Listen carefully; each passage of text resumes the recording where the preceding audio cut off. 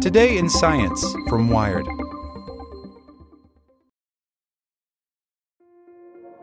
This episode is brought to you by Kia's first three-row, all-electric SUV, the Kia EV9, with available all-wheel drive and seating for up to 7 adults, with 0 to 60 speed that thrills you 1 minute and available lounge seats that unwind you the next. Visit kia.com/EV9 to learn more. Ask your Kia dealer for availability. No system, no matter how advanced, can compensate for all driver error and or driving conditions. Always drive safely. Spring, is that you? Warmer temps mean new Allbirds styles. Meet the Superlight Collection, the lightest ever shoes from Allbirds, now in fresh colors. They've designed must-have travel styles for when you need to jet. The lighter-than-air feel and barely-there fit make these shoes some of the most packable styles ever. That means more comfort and less baggage. Take the Superlight Tree Runner on your next adventure. Its cushy, lightweight foam midsole supports every step, and the extra outsole traction gives you the grip to just go for it. The eucalyptus fiber upper adds next-level breathability to keep you going all day. Plus, the Superlight Tree Runner is comfortable and ready to go right out of the box. So, what can you do in a Superlight shoe? What can't you do is the better question. And because they're super packable, the real question is, where are you taking them? Experience how Allbirds redefines comfort. Visit allbirds.com and use code SUPER24 for a free pair of socks with a purchase of $48 or more. That's ALLBIRDS.com, code SUPER24. Hey there, this is the spoken edition of Wired. Powered by the Salvation Army, reminding you that only 18 giving days remain until Christmas. So please, join the fight for good. To give through Alexa, say, "Alexa, make a donation to the Salvation Army," or visit salvationarmyusa.org. The SpaceX clown car launch actually worked. Here's how, by Sarah Scholes. A few years ago, a company called Spaceflight had a wacky plan. The plan, in the words of CEO Curt Blake, was, let's buy a Falcon. Not like the bird of prey, like the big SpaceX rocket that, similar to its avian namesake, swoops back down to Earth once it's done its job. Buying the full capacity of such a big launcher is like booking out the town's largest, schmanciest bar. You really hope people will come to your party and also that they'll pay their own tabs. It was a little naive, Blake admits, but Spaceflight had a job to do, and a Falcon 9 seemed the way to do it. Spaceflight is a launch broker that, not unlike a travel agency, takes care of gritty takeoff details for satellite makers. The company needed, to launch a lot of small satellites. At the time, around 2015, there weren't many other options. Russia had invaded Crimea, making missions from there more difficult. India, which now holds the record for most satellites launched in one go, hadn't yet launched secondary payloads or a big ol' rocket rideshare en masse. And smaller rockets, like Rocket Lab's Electron, were just glimmers in their parents' eyes. Even before signing the contract with SpaceX, Spaceflight had lined up a bunch of customers, the final list of which included universities, artists, commercial Earth observers, and the military. Soon enough, SpaceX agreed to let the company stuff one of its rockets full of small sats. Normally, a Falcon might tuck a few small sats in as secondary payloads alongside a more impressive passenger, but they were never themselves the stars of the show. On the Small Sat Express, though, they were. It was on Spaceflight to protect all those payloads on the trip up and deploy them safely in orbit. And after 3 years of post-contract planning, they did it. After some delays, a Falcon 9, which had already been to space twice, launched from Vandenberg Air Force Base the morning of December 3rd. But it wasn't always pretty. Spaceflight had dreamed up a complicated mechanism which looks like a giant steampunk spyglass to protect and then deploy its satellites.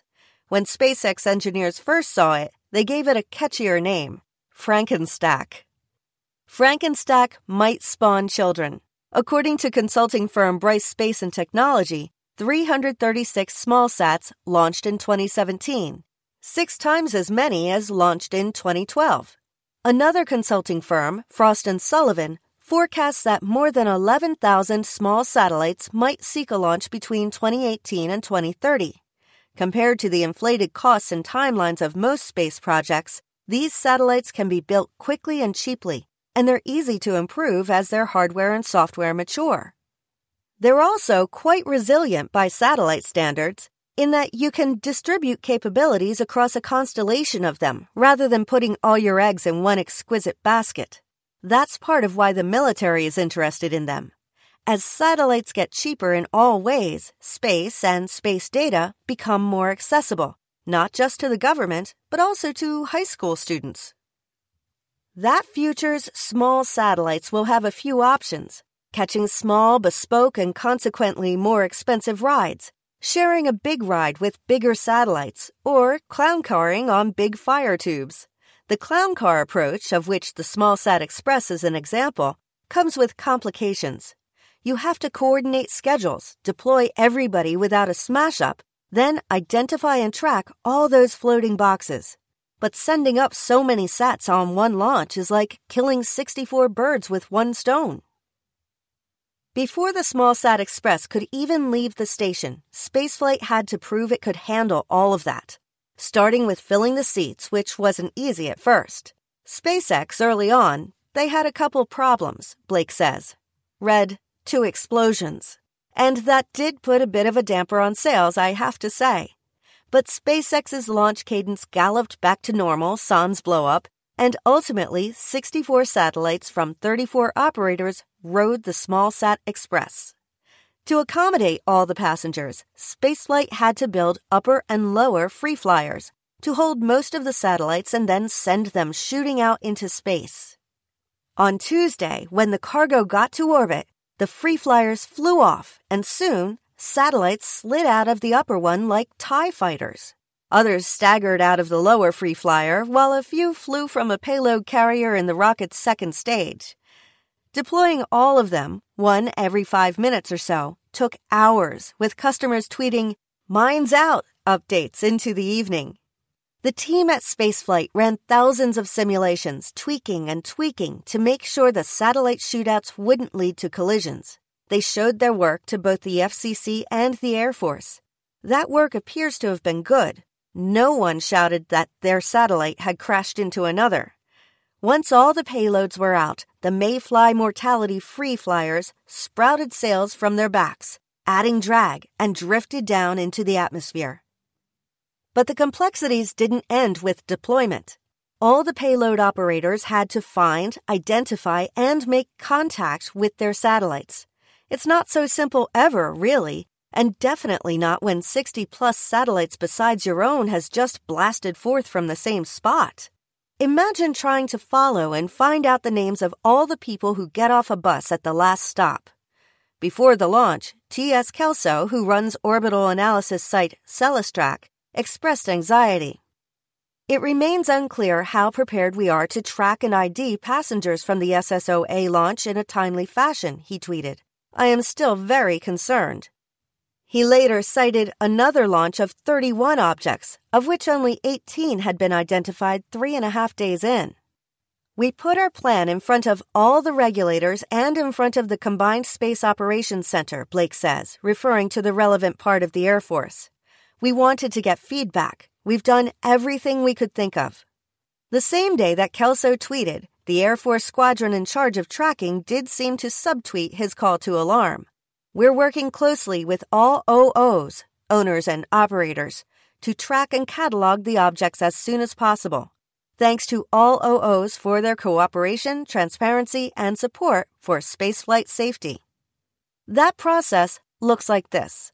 Spaceflight gives customers initial data about their orbit, which they use to try to make contact with the satellite as it passes over a ground station. They give resulting information about their satellite's orbit and ID to Spaceflight. And Spaceflight passes that word on to the Combined Space Operations Center, CSPOC. The center analyzes that data along with its own to try to identify individual satellites. The procedure to claim an object is somewhat informal, says Pekka Laurila, co-founder of ICE-Eye, an imaging company that launched a satellite aboard the SmallSat Express. It's a conversation with CSPOC in which Spaceflight's customers conclude that certain data blips represent their orbiting progeny and share their data to back up their assertions. Ultimately, it settles out that all the parties have claimed their satellites, he says. It could easily take multiple days or weeks. Others concur. It's not simple. If you're dropped off with a whole bunch of satellites, you can spend weeks not knowing where your satellite is, says Dan Sepperly, CEO of Leo Labs, a private company that tracks objects in space. It can take a long time to figure out who's who, where you're going. Even if CSPOC knows the orbits of 64 new satellites, it doesn't necessarily know which is which. It worked quickly for some companies. Hawkeye 360, which launched 3 satellites to detect radio transmissions coming from Earth, caught its satellites by dinner time in its D.C. area offices. The satellite company Planet, which has about 120 Dove satellites taking images of Earth, has dealt with big flock launches before. From India, 88 of its craft took off on a flight with 104 satellites total. Usually within the first handful of orbits, we'll make contact with all the satellites, says Mike Safian, vice president of launch. Indeed, for the SmallSat Express, Planet had contacted its 5 satellites before bedtime. Planet's was the primary payload here. Even in these egalitarian launches, there are, of course, classes, and so garnered the honor of putting art on the outside of the rocket. We went with an homage to the Space Invaders arcade game, Safian says. Planet's payloads are painted on like pixelated conquerors. It's a little tongue-in-cheek, Safian explains, Planet having the biggest satellite fleet. We get it, but does Planet remember that the aim of that game is to destroy the invaders? A less invasive company called Odyssey launched its very first satellite on the SmallSat Express as a test of their communications tech. As of Thursday, Odyssey was still trying to identify and make contact with its satellite, separating it out from the many others nearby. Since the placement of our ground station allows us only 4 passes per day, this was expected to take several days. CEO Ralph Ewig said on Tuesday. A significant part of our mission to build and launch our own nanosatellite was to understand the communications roadblocks our customers face. Identification and pingback delays being some of them. Leading up to the launch, Ewig was confident but circumspect. Normally, if something goes wrong with a takeoff or a deployment, only a few satellites will be harmed. That's not nothing, but it is what space insurance is for. So far, so good, though. Since Tuesday night, a Twitter roll call of satellite operators has shouted, "Here, here, here." Still, it'll take time for CSPOC and some of the satellite's owners to sort things out. And as thousands more satellites launch, crowding orbits and launch manifests, delineating what's mine and what's yours will only grow more complicated. In space, it's true. No one can hear you scream. But it's important that Earth, at least, can hear a satellite shout, talk back to it, and figure out who's where, doing what. Spring, is that you? Warmer temps mean new Allbirds styles. Meet the Superlight Collection, the lightest ever shoes from Allbirds, now in fresh colors. They've designed must-have travel styles for when you need to jet. The lighter-than-air feel and barely-there fit make these shoes some of the most packable styles ever. That means more comfort and less baggage. Take the Superlight Tree Runner on your next adventure. Its cushy, lightweight foam midsole supports every step, and the extra outsole traction gives you the grip to just go for it. The eucalyptus fiber upper adds next-level breathability to keep you going all day. Plus, the Superlight Tree Runner is comfortable and ready to go right out of the box. So, what can you do in a Superlight shoe? What can't you do is the better question. And because they're super packable, the real question is, where are you taking them? Experience how Allbirds redefines comfort. Visit allbirds.com and use code SUPER24 for a free pair of socks with a purchase of $48 or more. That's ALLBIRDS.com, code SUPER24.